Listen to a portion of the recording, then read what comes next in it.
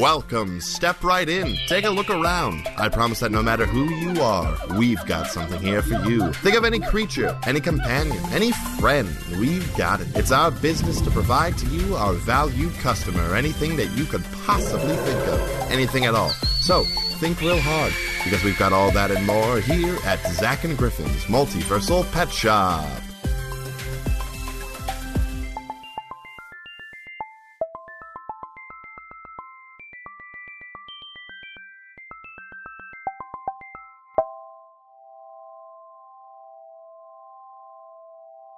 So Griffin. Yeah. So this is our 50th episode. I think so. And so before we started, before we hit that nice bright red record button, I had this thought of what is our intro bit going to be today? And I couldn't think of anything. It's got to be a big one, obviously. Definitely. But like we do the big high energy thing a lot. We do. We come in hot a lot. We came in really hot last episode. We've done ASMR. We've done like a news radio show sort of intro. We've done musical numbers. We've done like riddles. So yeah, no, like I guess our opening bit can be us deciding what our opening bit is. That's fun. That's kind of charming. I like that. Okay, so. All right. I like that. Our opening bit, Pig Latin opening bit. Elcum way ute ac ze. Oh, this is really hard to do. Never mind. Fuck Pig Latin. Am I right? Yeah. Well. Anyway, I think if we just kind of take it and be charming with it in the start, then I think people will like it. Okay. So are we just gonna take a few like us finding our tagline? We just gotta. Yeah. Give it a few goes until something sticks, okay? Yeah. Okay. I've got this big bowl of spaghetti, and we have this nice clean wall. Cool. So let's just see what sticks. Yeah, I'm ready to record. All right, hit it in 3, 2, 1. Welcome, ladies.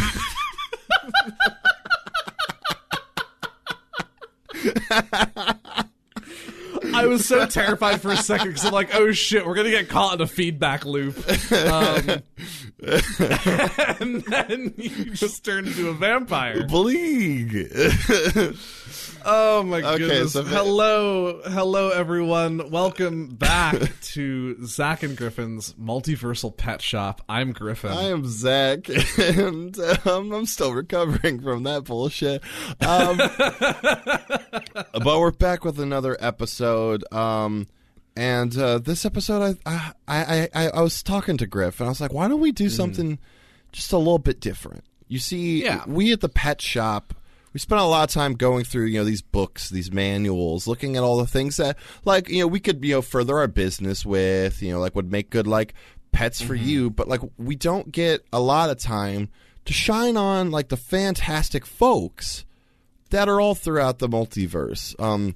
And so this episode is a full-length episode segment that I like to call... Holy shit! Oh my gods, these folks are fucking rad!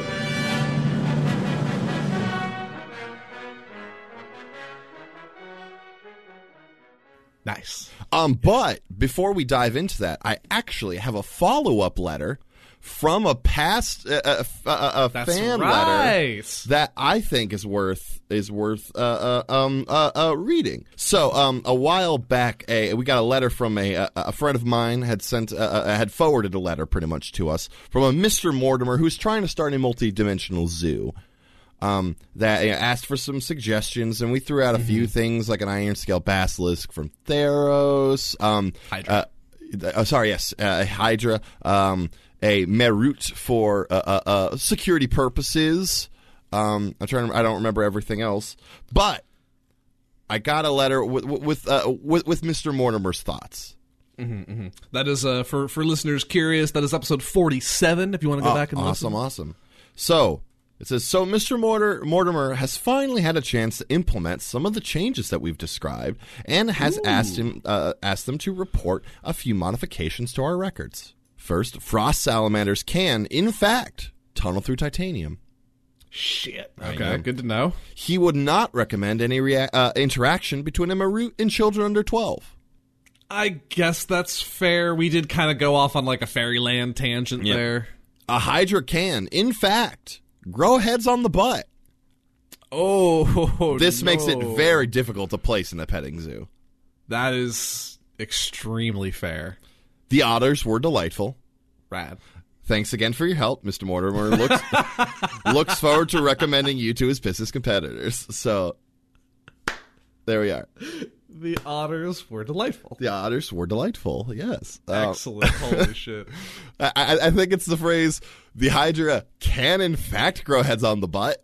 Yeah, I hadn't considered that, but I mean, if it runs out of torso space... Grow them on the butt. Yeah. But anyway... Trickle down... Nope, never mind. Trickle down neckonomics.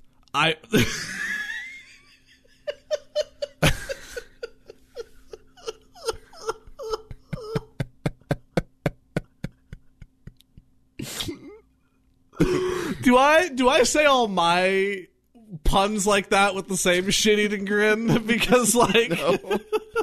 No, I just added a lot of extra stink on that one. Wow. Anyway, it's worth mentioning to our listeners right now that as of recording this, I have been awake for approximately 15 minutes. I'm so proud of you. My sleep schedule is sideways. We don't need to talk about it, but... Oh, dude. We got some weird energy flowing in here, and I'm 100% down for it.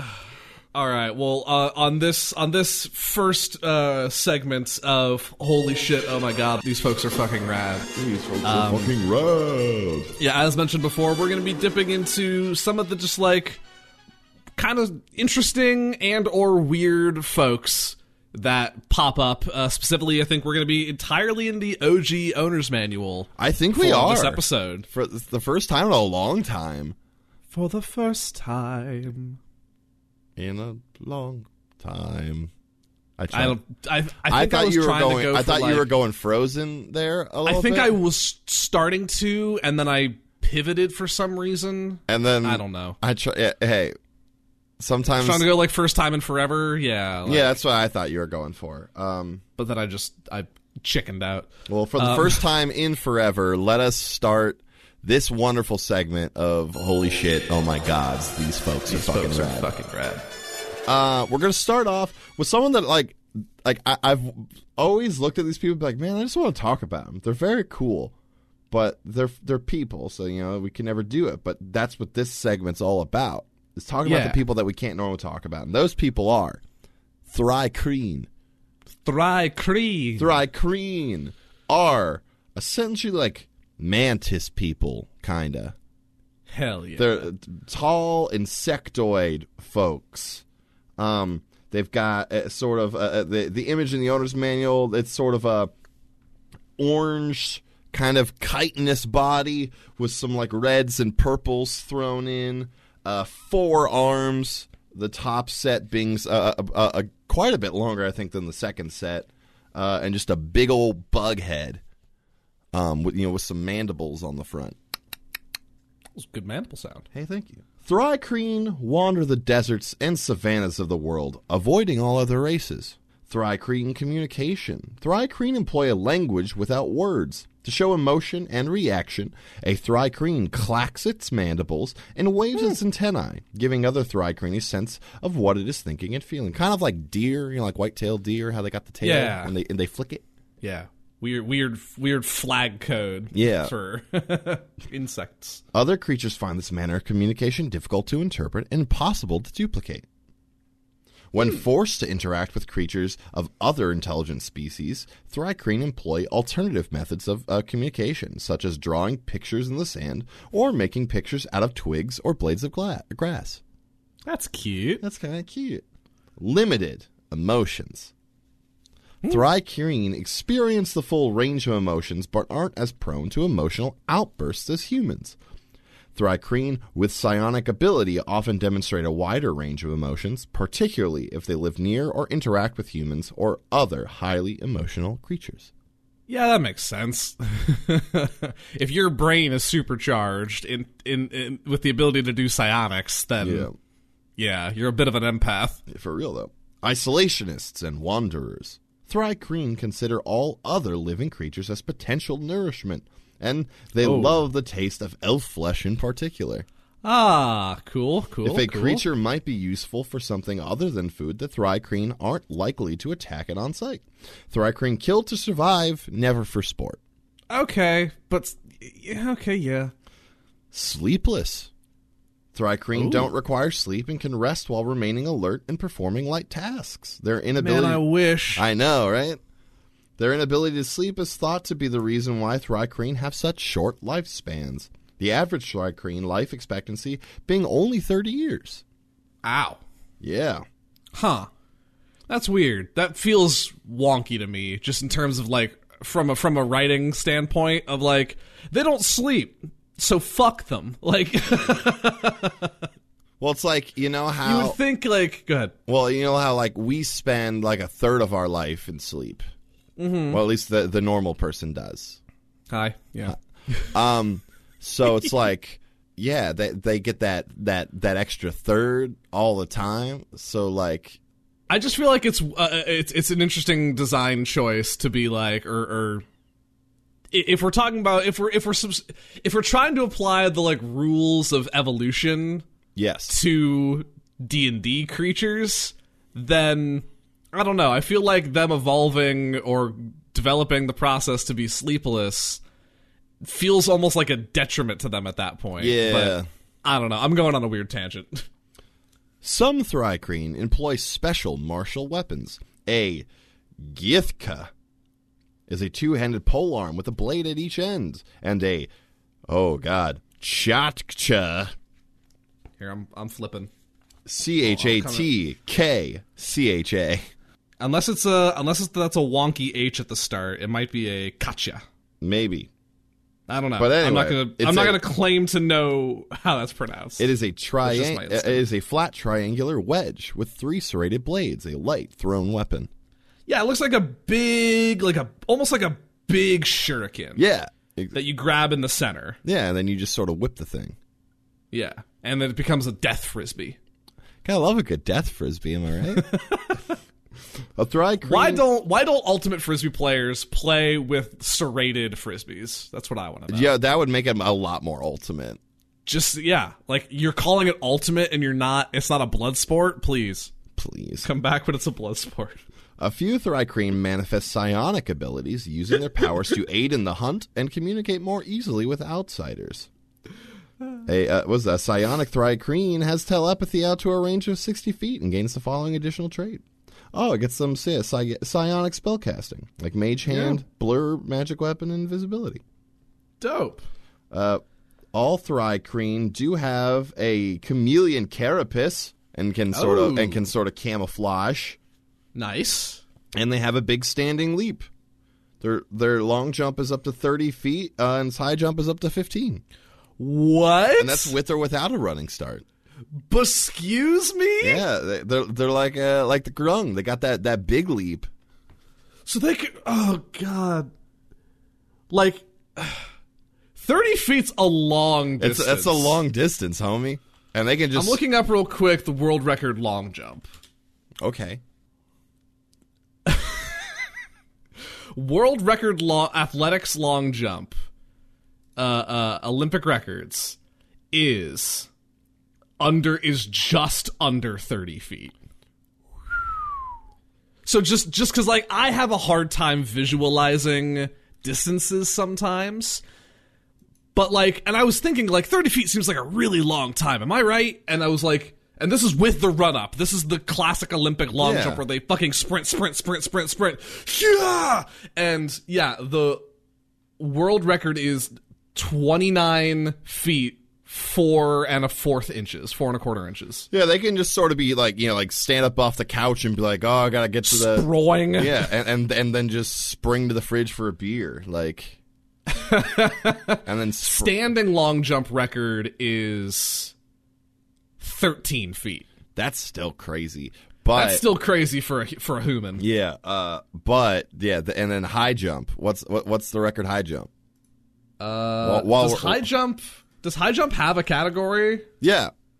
Yeah. Oh yeah, yeah. They have to. It's kind of like the pole vault. They have to run and they have to jump over the thing. As soon as I saw the picture, I saw it. 8.25 feet. They can get 15. They can almost double that. Yikes! And that's just the visual of that is so scary. I'm a big bug person, like throwing death frisbees at you midair. Yeah, just get 30 of a 15-foot aerial and just throwing down death frisbees. Now I want to watch the Thri-Kreen death frisbee, death ultimate frisbee. Yeah, that'd be pretty intense. Because they'd be like winging it like real high, but they've got the ups to get it. Like, oh man, it would be entertaining as shit. You would really need to, I feel like, extend the length of the field. Oh, isn't yeah. that the thing in Ultimate where once you get the disc, you can only run so far? Well, yeah, I guess it's the people you're playing with, because like I've been like once you grab it, you have to stop. But then like I've also got like once you got that frisbee, you could take like 3 steps. Yeah, so if they take the 3 steps, they could just go 1, 2, 30-foot hop. 1, 2, bound. 1, 2, bound. Jesus Christ. I feel like when anyone's got that amount of ups, any sport just becomes cooler. Like, yeah, if we're going to our usual realm of sporting events, like like basketball, it's like slam ball, yeah. Slam ball with these boys. Well, like they've got the 4 arms too, so like like that ball handling, they can really get fancy with that. Yeah.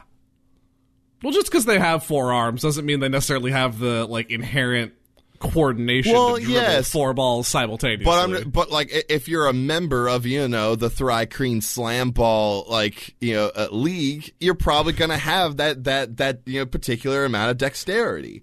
Fair enough. I concede. That is bonkers. But like imagine they've already got those ups, but then you add the trampolines into the mix. Like the baskets have to be like 40 feet up at least. Yeah, I'm imagining like some free floating baskets, almost on like kind of steampunk style like floaters where there's the little like propeller platform that just has a basket attached to it. That's pretty good. This is just becoming a game in Fall Guys. Like, yeah, this is just turning into a Fall Guys game, and I'm here for that. Yeah. Now, just gonna let us get an extra set of arms for Fall Guys, there, devs. Yeah. Hey, devs, when are we getting a second set of arms for our beans? Yeah, my bean needs another set of arms. I already have an owl head. I need more arms. Exactly. I don't need another dove bit. I need 2 more arms, please and thank you. More arms to waggle around while I'm falling. Yes, while my guy falls. Yeah. My guy falls. Guy fall. But yeah, Thri-Kreen, they're kind of James rad. Bond, guy fall. No, but Thri-Kreen are great. They're a race of humanoids that I've always appreciated, and I'm glad we got a chance to talk about them, Griff. Yeah, it's weird sort of deserty insect boys and girls and NBs. Hey, remember that time in Another Path where we almost fought a Thri-Kreen, but then we didn't? I scared it off, I think, didn't I? With your drum. Oh, that's right. Oh, my sweet drum. We never got you another drum, did we? I never wanted another drum. If you know what we're talking about, hey, what up, Another Path, folks? If not, you should go listen to Another Path. It's a good time. Also, this is episode 50 for Pet Shop. We're getting reasonably close to 100 for Another Path. Yeah, I think we just dropped 81. Maybe. We just dropped 81. So a backlog. Yeah. Anyway, That gonna do it for us on Thrycreens? I think that's gonna do it for us on Thrycreen. Neat. All right. Well then, hey Zach Rob, I got some folks who are fucking rad. Oh, okay. Who are these folks that are fucking rad? I kind of want to talk about devils. The devil in D&D. Okay. Specifically, I want to talk about the big daddy of all devils, and that's the Pit Fiend. Oh yeah. But a little bit about devils in general, because I think devils. I've always enjoyed It's me, a Pit Fiend. Pit Fiend, is that you? It's me, the Pit Fiend. Oh hey, I've been on Zach's desk the whole time. Wow, I know. Zach had a Pit Fiend figurine.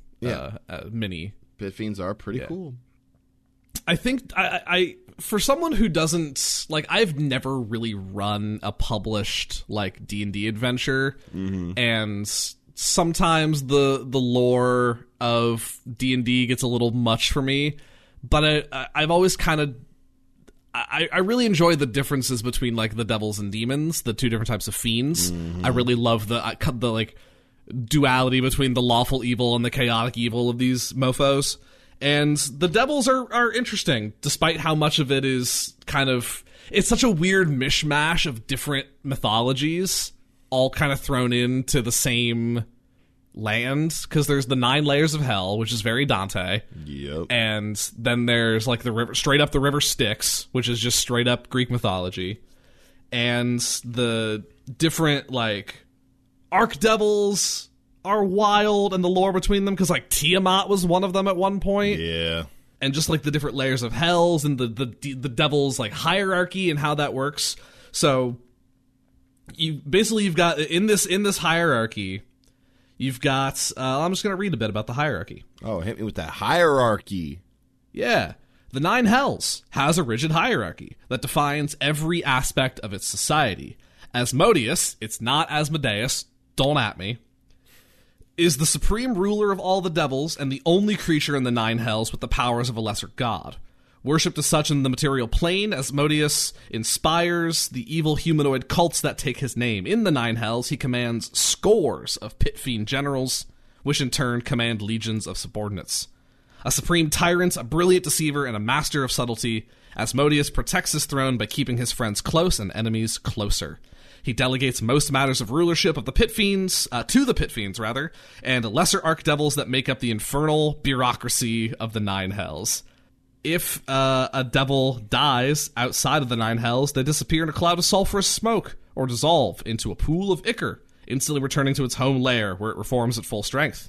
Devils that die in the 9 hells are destroyed forever, a fate that even Asmodeus fears. So you've got the various archdevils, each that rule sort of a layer of hell. You have greater devils, which include pit fiends, Aranesses, horned devils, and ice devils. Lesser devils, which are a bunch of different ones: imps, chain devils, spine devils, beard devils, etc. And then lemures. And we're going to talk about the bottom of the pecking order. Yeah, the bottom rung. And then the top rung, because lemures are just this sort of sludge pile of a person. Like, they're just great. They look like they're made of silly putty. Yes.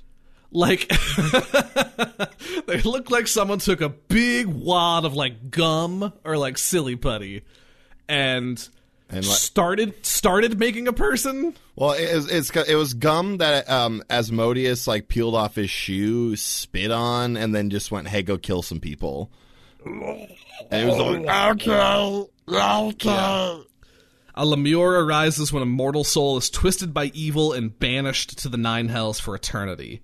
The lowest type of devil, lemures, are repugnant, shapeless creatures, doomed to suffer torment until they are promoted to a higher form of devil, most commonly an imp. Yeah, so the weird thing about the devil hierarchy is that, like, the shape that one individual takes changes based on your rank. It's not like you're an imp that can climb the ranks and it's like, now I'm a rank 3 imp. No, it's like when you... If an imp is promoted, an imp no longer becomes an imp and then instead becomes a spined devil. So the individual, like, I guess soul or intelligence or personality stays the same, I'm guessing. but like the body will just straight up shift into something else. Weird. Yeah, so and the same thing happens for demotions. So if an imp gets demoted, they get turned back into a lemure. Huh. But like the devils also have like each devil has a specific sort of like tendency or job. Like I was telling Zach this before the recording, the Erinyes is directly inspired from the Furies from Greek mythology. And so the Furies have a very specific job. The Erinyeses have a very specific job. And so I guess when you get promoted into a spot, you just take on that spot and take on that role. It's interesting. Like I want to extrapolate more about like the personality of a single devil that goes through the ranks. I don't know. It's weird. Yeah. But in this infernal bureaucracy, it means that a wee lemure has the potential, theoretically, to rise all the way up to a pit fiend. And if that's not opportunity, I don't know what is. Is there like their source code rewritten or something? It's like, all right, you're this thing now. Or is it just like, it's like, all right, this is the role I'm in. I got to be a go-getter. Yeah, I don't know. It's weird. I mean, I feel like it could be a little of both, yeah? Because their names don't change. Because this D&D does that thing where like devils have like their true name that if you say it like they're like, how did you know? So like I imagine that name doesn't change as they get promoted and whatnot. There's a dreaded pit fiend in the you know, in hell, has commanded armies for centuries. Mm-hmm. The dreaded pit fiend, Helga. I mean, I'd be terrified. Or like, this is Gene. Yeah. So I'm going to touch a little bit on this promotion and demotion segment. Hit me with it. Because maybe it'll shed some light. Archdevils and greater devils have the power to promote lemures and lesser devils. Asmodeus alone can promote a greater devil to archdevil status. This diabolical promotion invokes a brief, painful transformation, with the devil's memories passing intact from one form to the next. Okay. Low-level promotions are typically based on need, such as when a pit fiend transforms lemures into imps to gain invisible spies under its command. High-level promotions are almost always based on merit, such as when a bone devil distinguishes itself in battle and transforms into a horn devil by the archdevil it serves. A devil is seldom promoted more than one step at a time in the hierarchy of infernal forms, but that theoretically means that it's possible. That means theoretically, if a pit fiend Asmodeus took a real shine to a lemure, be like, you know what? I want you to lead my demons into battle. You're a pit fiend now, boy, and it just. You know what, Penny? I'm gonna take a chance on you. You've earned it. Demotion is the customary punishment for failure or for disobedience among the devils. Archdevils or greater devils can demote a lesser devil into a lemure, which loses all memories of its prior existence. Huh. So that is like the ultimate punishment then, I guess. You got to start from the bottom again. Yikes. An archdevil can demote a greater devil to a lesser devil, but the demoted devil retains its memories. They might seek vengeance if the severity of the demotion is excessive. No devil can promote or demote another devil that has not sworn fealty to it, preventing rival archdevils from demoting each other's most powerful servants. See, that's just kind of what I wanted to get into. Like the idea, the concept of this hierarchy is very interesting to me. And they have some very important clauses in there. They must have had some crack lawyers working on this sort of system. Yeah. I mean, devils deal in contracts and deals. So, yeah, they're absolutely, really good lawyers. Oh, definitely, yeah. Is there any merit in maybe a movie where it's the lawyer to the devils? Well, no, it's a devil who, okay, both could be funny, because my first thought was a human man who is stuck in legal trouble and summons a devil to be his lawyer, goes through the full-on Dr. Faustus ritual to summon a devil, and just look, look, Levistus, I just need a crack in a legal case. Like, I just need, like, you know, some help here. See, I thought you were going to go the other way with it, where it's Sherry Stein, the crack prosecuting attorney at her law firm, and one day our dear friend Mephistopheles gives a call, and she's whisked away to hell. No, that would also be very good. I think you've got tiny Sherry who's sitting there with a briefcase and some pit, like, so what's the problem? This pit fiend's like, my ex-wife isn't paying me alimony. And she's like, oh, okay, I think I can help with that. But Sherry don't take no shit from people either. Oh, definitely. Yeah, no, she really she has to keep that hard facade up, or these devils are going to walk all over her. Yeah. In the end, she does such a great job. She gets an honorary promotion. It's like an honorary degree. Yeah, she becomes an honorary greater devil. Yeah, there you are. Honorary Aaron, yes. What's the tagline for this TV show?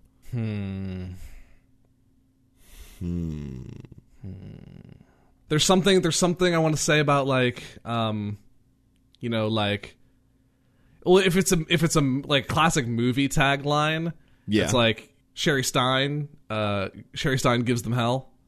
That's pretty good. Like, that's pretty good. Yeah.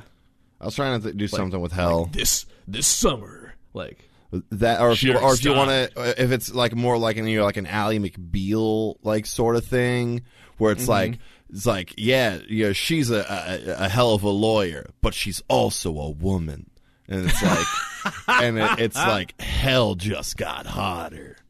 Ooh, that's pretty good. Yeah. That's my attempt. Well, we both put one forward. We both put one forward. Now the viewers can decide. Yes, there we are. The listeners, damn it. And what they view that it's on whatever. We've been podcasting for so long, and we still say that. I mean, it's an easy mistake. Yeah. But anyway, Devils. That's more or less all I have on Devils. I kind of just frankly wanted to talk about Devils for a little bit. I didn't talk about Pit Fiends at all. They're huge and scary. That's all you need to know. Yes, they big, they scary. It's all about the Chain Devil, though. Anyway, Chain Devil's kinky. They're pretty kinky. Yeah. Speaking of kinky, nope, it's not Grumble this week. I think we're still on with our sponsors from Spirituality. Cool. I think so. So thank you once again, folks from Spirituality. Why don't you hear it from them?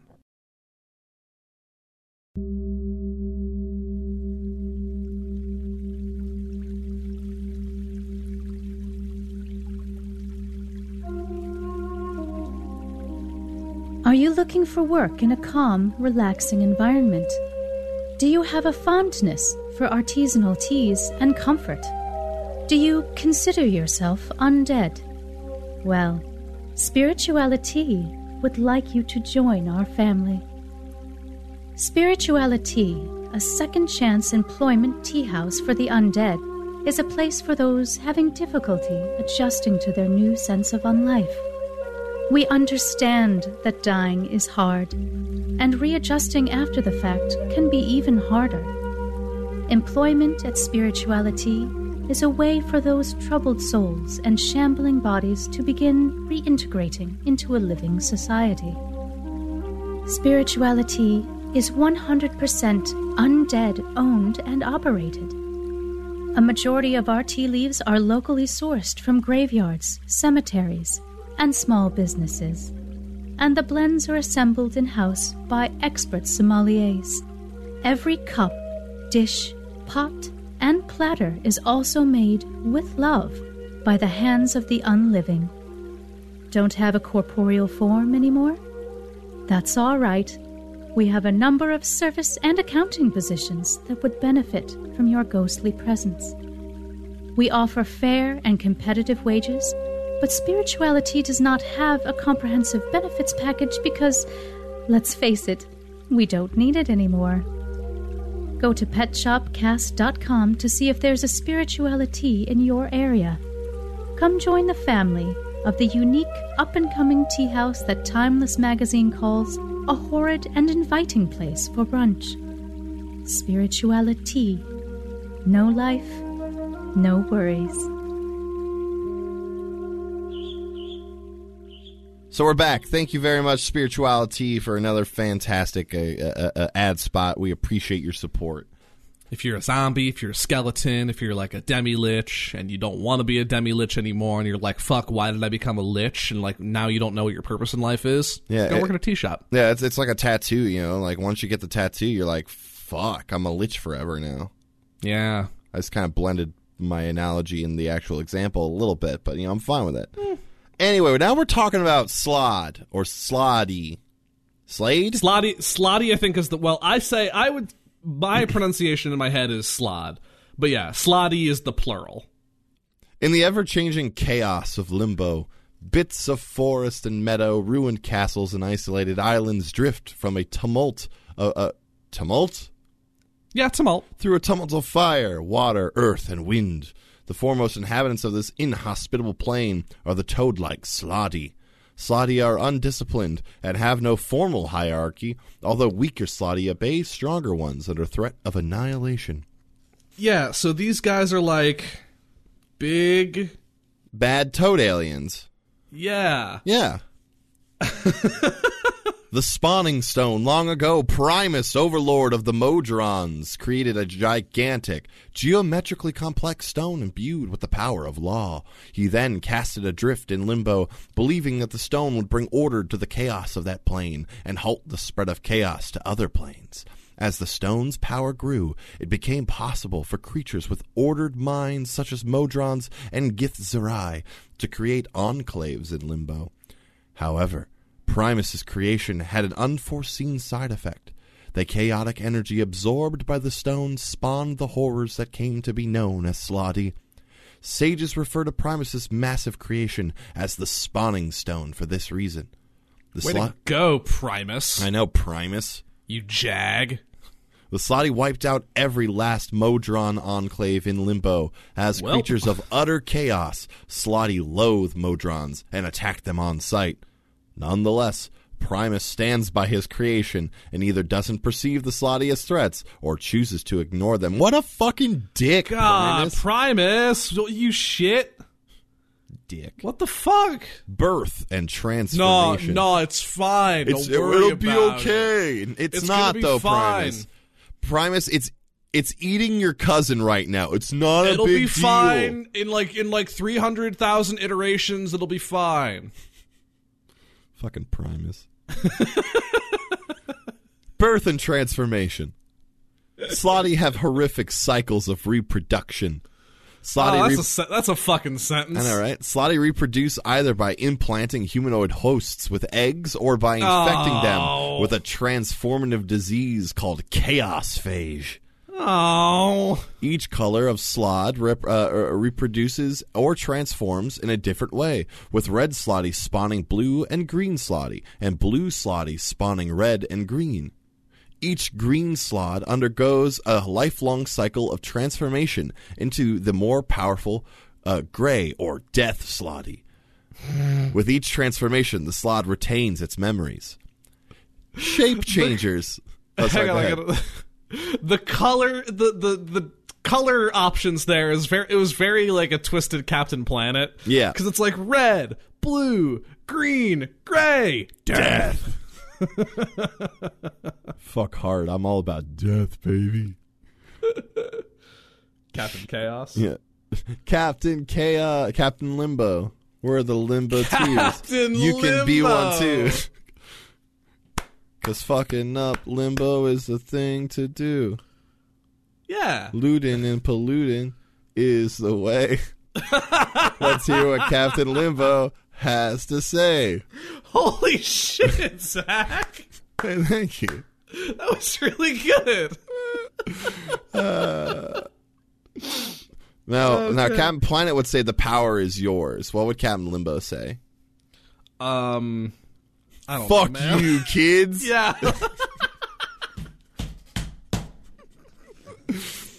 Shape changers. Bet. Get bet, children.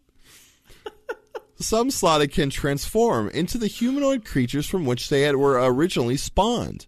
These slotty return to the material plane to sow discord in the guise of their former selves. That scans. So red slod, when a red slod claws a humanoid creature, it can inject an egg from a gland under one of its claws. The egg works its way into the host and gestates, eventually forming a slod tadpole. That's a tadpole fucked. Then eats its way out of the host's body. That's fucked. Feeds on the host's remains, and then seeks any other flesh it can find. The tadpole transforms into a fully grown blue slod or green slod if the host had the ability to cast third-level spells or higher within 2d12 hours. Ha! Huh. Yeah.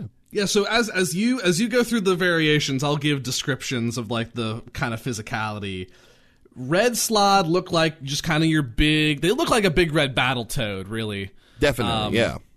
Stand on two legs, got the long, elongated arms, big, mean claws. They got the weird bendy frog legs. Yep.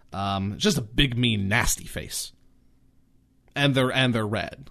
Yes, and they're red. Blue. Red.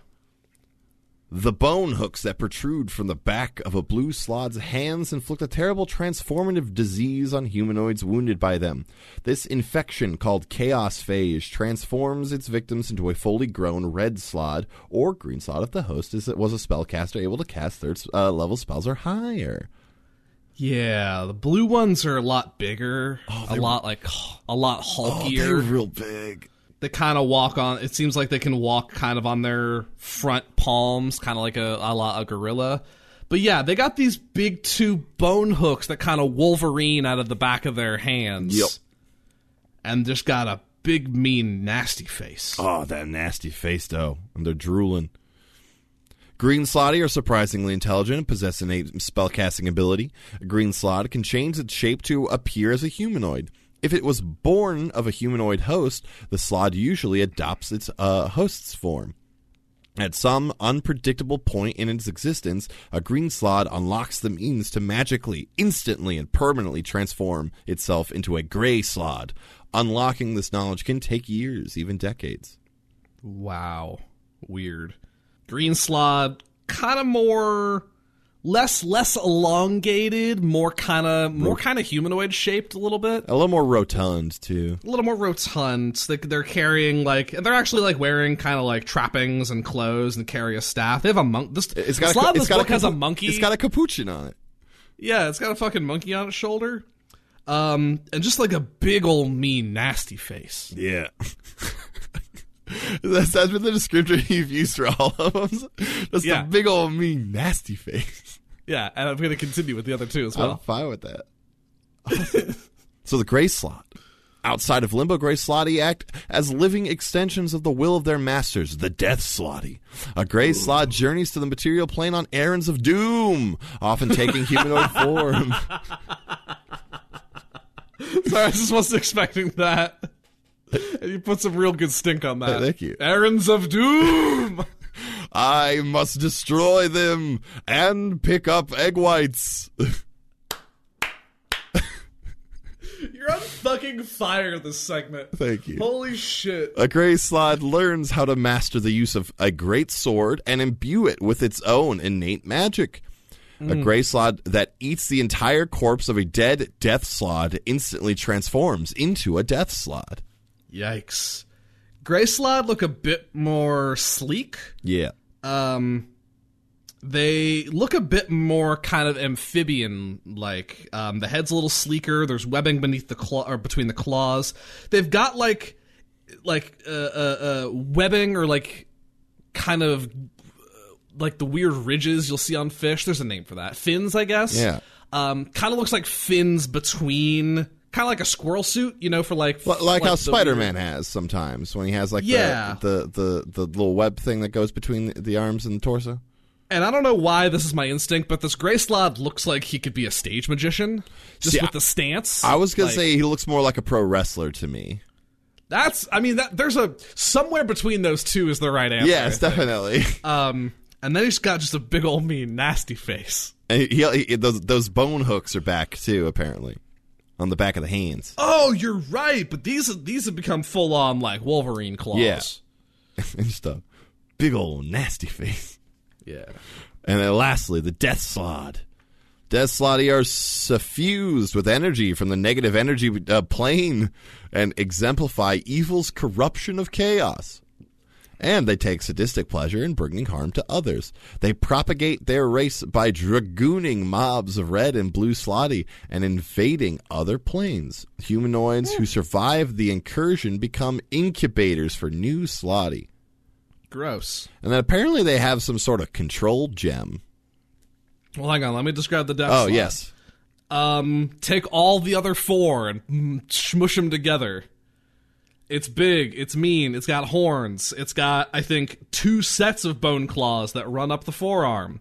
Kind of dark gray, kind of pushing like dark slate black in color. No pupils in those eyes on that big old mean nasty And that big old mean nasty face. They also have there's an armpit hook. Nice. See that? I'm scrolling over. There's Yeah, like an it armpit looks hook. like an armpit hook. It's kind of weird. I wonder why it's there. I wonder what its purpose is. As the Slot emerges from the spawning stone, the stone magically implants a fragment of itself in the Slot's brain. Oof. This fragment takes the form of a magic gem roughly the size and shape of a human child's fist. The gem is the same color as the Slod. Another creature can use a magic to draw forth a Slod's gem and use it to subjugate the Slod. The Slod must obey whoever possesses its gem. If a Slod's gem is destroyed, the Slod can no longer be controlled in this way. A Slod born from something other than the spawning stone has no gem in its brain, but it gains one if it ever comes into contact with the spawning stone. Interesting. Slotty on Limbo are attracted to the spawning stone, so most end up with a gem. Wait, one second.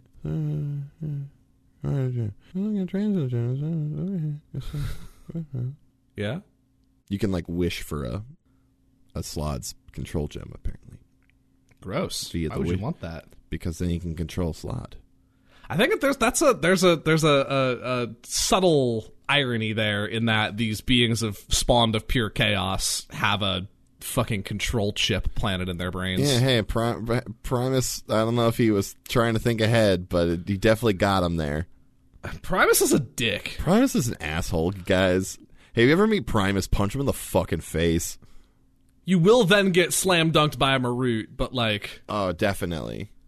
but I mean, you punched Primus in the face. That's a hell of a way to go out. Yeah, you can, if you somehow survive, you can always say that you punched Primus in the face. Or when you're dead in the afterlife. How'd you die? I punched Primus in the face. That's Nice.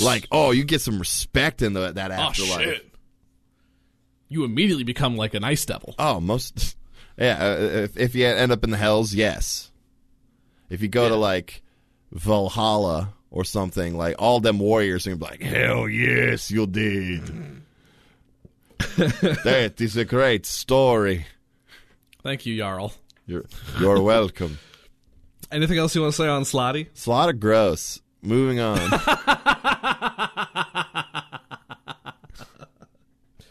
So, friends, for our last critter of the day, moving away from Slod, we're going to be talking about another thing that, is way too cool to be in our shop. Oh, definitely. And that is the Sphinx. The Sphinx. Yes. There are 2 types of Sphinxes, the Androsphinx and the Gynosphinx. I think that just determines what gender the, humanoid head part is. Yeah. Androsphinx being male and Gynosphinx being female. Well, it's funny because it says that they have humanoid heads, but the art, they don't have humanoid heads. I mean, they do. In a way, it's just The, also the face. yeah. It's just still got the feline, you know. I guess, but Either way, they're really cool. So yeah. In sacred isolation, a sphinx guards the secrets and treasures of the gods, as it calmly regards each new party that comes before it. The bones of supplicants and quest seekers that failed to pass its tests lie scattered around its lair. Its great wings sweep along the flanks, its tawny, leonine body rippling with muscle, and possessed of forepaws powerful enough to tear a humanoid in half. oh shit.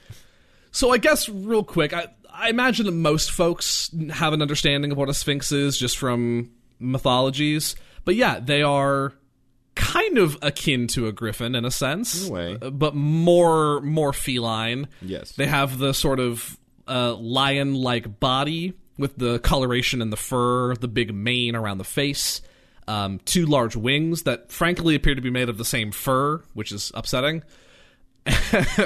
Furry wings. Or similar colored feather. Yeah, I think it's funnier if it's furry wings. That's though. fair. That's fair. And then, yeah, it's sort of distinctly humanoid face in its structure, but at least in the picture here of this Androsphinx, has the same coloration of the fur, has some, like, pupilless eyes, has some... The nose is kind of distinctly feline. Yeah, the nose and mouth, you got the sort of the kitty face, but... But that's a dude's face. Like, Yeah. divine guardians. Sphinxes test the worth of those who seek the treasure of the gods, whether forgotten secrets or mighty spells, artifacts or magical gateways. Creatures that choose to face a Sphinx test are bound to that test unto death, and only those worthy will survive it. The rest the Sphinx destroys. Some Sphinxes are high priests of the gods that create them, but most are simply embodied spirits brought into the mortal realm by devout prayer or direct intervention. A Sphinx maintains its vigil tirelessly, not needing to sleep or eat. It rarely engages with others of its kind, knowing no other life except its sacred mission.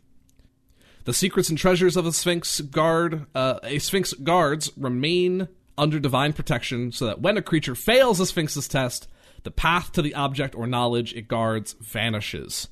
Even if a Sphinx is attacked and defeated, a quester will still fail to gain that secret it sought, and will make an enemy of the god that placed the Sphinx as a guardian. Benign deities sometimes grant a Sphinx the power to remove supplicants that fail their tests, transporting them away and ensuring they never encounter the Sphinx again. However, those who fail a Sphinx's test typically meet a gruesome end beneath its claws. A conversation with a Sphinx that begins between tumbled stone walls might suddenly shift to an alien locale, such as a life-sized game board, or a daunting cliff that must be climbed in a howling storm. So, they can just kind of bamf you around to their desires. That's pretty cool. Whether through weariness of the ages, regrets at the slaughter of innocents, or dreams of worship by supplicants that attempt to bargain their way to knowledge, some Sphinxes break free of their divine command. However, even if a Sphinx's alignment and loyalties drift in this way, it never leaves the place it guards or grants its secrets to any except creatures it deems worthy. Yeah, so now here's my question. Mm-hmm. Well, because when I think of the Sphinx, I of course think of like Oedipus, and the Sphinx's riddle. Has there ever been like a Sphinx that but his jokes are always like shitty, like dirty jokes, and so people are like, "Fuck, Randy, I don't want to do this again," and he's like, "Come on." You gotta lap the Sphinx's jokes? Is that the test? Yeah, I think you have to. When it comes to Randy the Sphinx, you have to just like humor him until he lets you go. Yeah, I think traditionally, classically, the Sphinx's test is in the form of like a riddle. Yeah, a riddle like this, Sakrab. Oh no. What is always old and sometimes new, never sad, sometimes blue, never empty, but sometimes full, never pushes, but always pulls. Okay, one more time. What is always old and something new, sometimes new, never sad, sometimes blue, never empty, sometimes full, never pushes, always pulls. I don't know. It's a motherfucker, I'll tell you that one. The ocean. I don't know. You're close. It was the moon. Oh, nice. Yeah. Cool. I looked up the Sphinx riddles from Assassin's Creed Odyssey. Oh, there you go. That's good. I think traditionally, like in the Odyssey, the OG Odyssey, that the Sphinx is riddle based. And I think it says here in the owner's manual that the Gynosphinx is fond of riddles. They ask riddles and present puzzles to test the wit of supplicants that come to learn their secrets. Androsphinxes test the courage and valor of supplicants by not only forcing them to complete quests, but also with its terrible roar, which echoes for miles as it terrifies and deafens nearby creatures. Which, yeah, the Androsphinx in the stat block has a thing where it roars, and based on which roar it is, 1, 2, or 3, has a different effect. The first roar frightens. The second roar deafens and frightens, and a frightened creature in this way, it becomes paralyzed. Nice. And the third roar deals just a shit ton of thunder damage. Nice. 8d10 thunder damage. And is knocked prone. Yeah. But yeah, they have a bevy of magic at their disposal. It does say in Androsphinx, those who pass its tests may be rewarded with a hero's feast. Oh, nice. Which I think is delightful. That's pretty. He's like, hey, you know what? You're pretty cool. Let me cook for you. Yeah. It's like, nah, okay, I'll admit, that joke, that one is a real stinker, but you played along, so like, come here. Yeah. I'll make you some Brenner. Yeah, you humor Randy now. He's like, all right, let me conjure you up some grub. And you're like, thanks, Randy. Thanks, Randy. Fucking Randy. What other fun Sphinx tests are there? Is one of them just like the SATs? Like you have to take a written exam, multiple choice test. I want it to be like where like there's just a really kind of like stone faced like Sphinx, and it's like the test is you have to make them laugh. Oh, that's very good. Yeah. So it's like that Penn and Teller show where you have to like do the magic trick and like trick them. You gotta come up with something that they haven't seen before, so that so that they're surprised. You catch them off guard. I would tell the Sphinx my snail jokes. Oh no, because they always win. Or some of your dirty limericks. The dirty limericks are pretty good. I must say, I enjoy becoming. I enjoy that Another Path has made me a connoisseur of dirty limericks. One of the tests is like wakeboarding. Oh man, they teleport you out, and the Sphinx is suddenly on like a boat. Yeah, on a speedboat with a backwards cap and sunglasses and a tank top. And you're suddenly on a wakeboard, and they look back, and they give you the hang loose sign, and they just gun it. And you just gotta stay on. You gotta do some. Well, you gotta do some sick flips. Oh, like nice. if you stay on, you don't get murdered. The Sphinx will let you go. Well, it's like one of those things. Like, what if like you can't wakeboard? Like, is there like an inner tubing option? You just gotta stay on the tube. No, tough shit. You gotta wakeboard. What about knee boarding? Is that just wakeboarding, but you're on your knees? Yeah, it's like a wide thing. There's like a strap that you kind of tuck your knees into. And I don't know. I don't think the Sphinxes, as much as I want to play in the space with you, I don't think the Sphinxes give a shit. Like, if you can't wakeboard and their test revolves around wakeboarding. You just gotta wakeboard. I don't think this. Yeah, I don't think the Sphinx would go easy on you. You're fair. It's very fair. I don't think that. I think you would just have to go for it. And if you're coming to this ancient treasure / secret, and I somehow slurred that a little bit. That was fun. It's okay. And if you're put in a situation where it is wakeboarding, you just kind of got to do it. You got to pony up and do it. Got to do a sweet flip. Mm-hmm. Oh shit, sweet flip. And you do have a time limit. Oh no. You've got like 3 minutes. Yeah, see, I feel like in the flip, just like the whole like switching hands on like the bar thing would be difficult. Yeah, probably. I don't know. I've never wakeboarded. I've kneeboarded once, and it was pretty fun. I tubed once. You got that tubing? I think I tubed once or twice. Tubing's pretty good. Yeah. Oh, good old lake times. But anything else about Sphinxes before we? Holy shit! Oh my god, these guys are fucking rad. Oh, holy shit! Oh my god, these folks are fucking rad. But yeah, it was nice. Thank you all for joining us on this kind of slightly different take of the Zach and Griffin's a little Multiversal palate Pet cleansing Shop episode. Yeah, and we might do more of these in the future just because there's a lot of stuff out there in the fantasy realms and the multiverse that are very interesting that don't make good pets or would be illegal to be pets. Yes. And horrifically immoral to be pets. However, we want to talk about them. So sometimes we want to talk about them because they're fucking rad. These folks are fucking rad. So thank you for joining us. As always, if you enjoyed this show, check out the other shows on the Ghostlight Media Network. And like Another Path, or Imprinted Echoes. Or Shakespeare. Or I Missed It. Or Zack and Griffin's Multiversal Pet Shop. Oh, wait, again. you're already here. What? You're already here. And as always, feel free to hit us up on Twitter at PetShopCast for any questions on creatures, on suggestions for potential pets, on maybe a new animal companion for like a D&D character, or a character from a different campaign setting.